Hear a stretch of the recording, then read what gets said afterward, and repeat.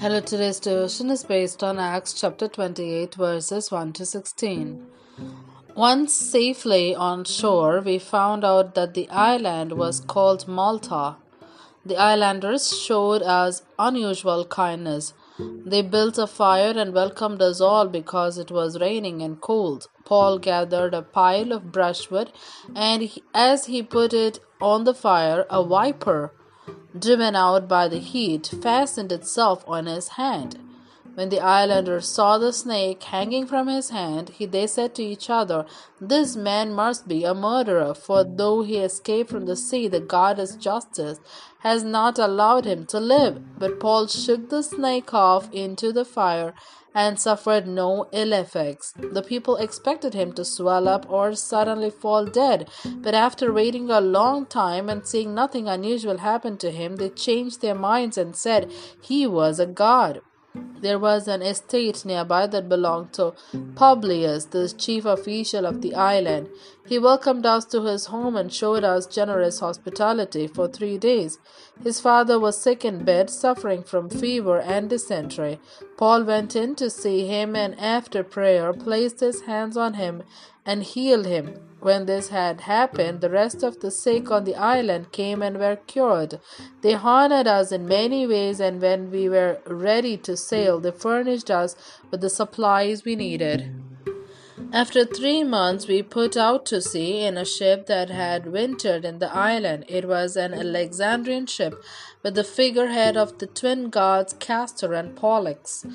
We put in at Syracuse and stayed there 3 days.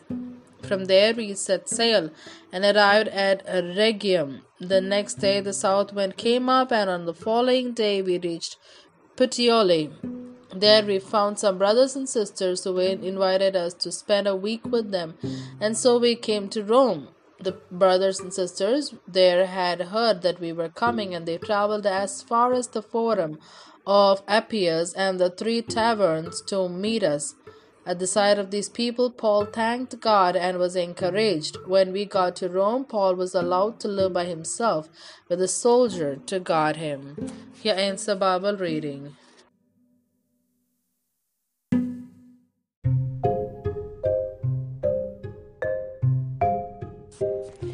Paul's preservation. Lord, hide me under your wings. The people landed safely in the island of Malta. The natives made a free and welcomed the strangers because it was cold and raining. Paul was bitten by a viper.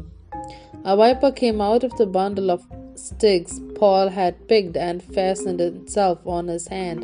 The people thought that calamity was proof of his guilt. God had spared Paul from the storm by his providence and would also spare him from this attack. He had promised Paul would go to Rome, and that promise would not be defeated by any circumstance. God's protection in Malta. God not only healed Paul miraculously, he also enabled him to heal the father of the island's leading citizen. When God spared Paul's life, the people concluded that he was a god. The purpose of this event was to provide evidence that the man through whom the miracle occurred was from God, so the people would believe his message. Word of the healing of the father of Publius spread across the island, and Paul was able to heal many other sick people. God's protection in Rome.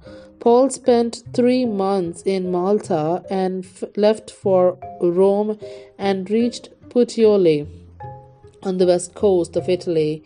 Here they found Christians and stayed with them 7 days. Since Paul had looked forward so long to ministering in Rome, their hospitality led Paul to thank God.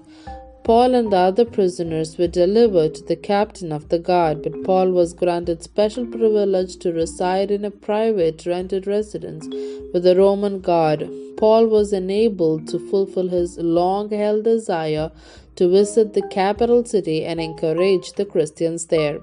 Gracious God, help me to stand on your promises to fulfill your plan for my life in this world. Amen.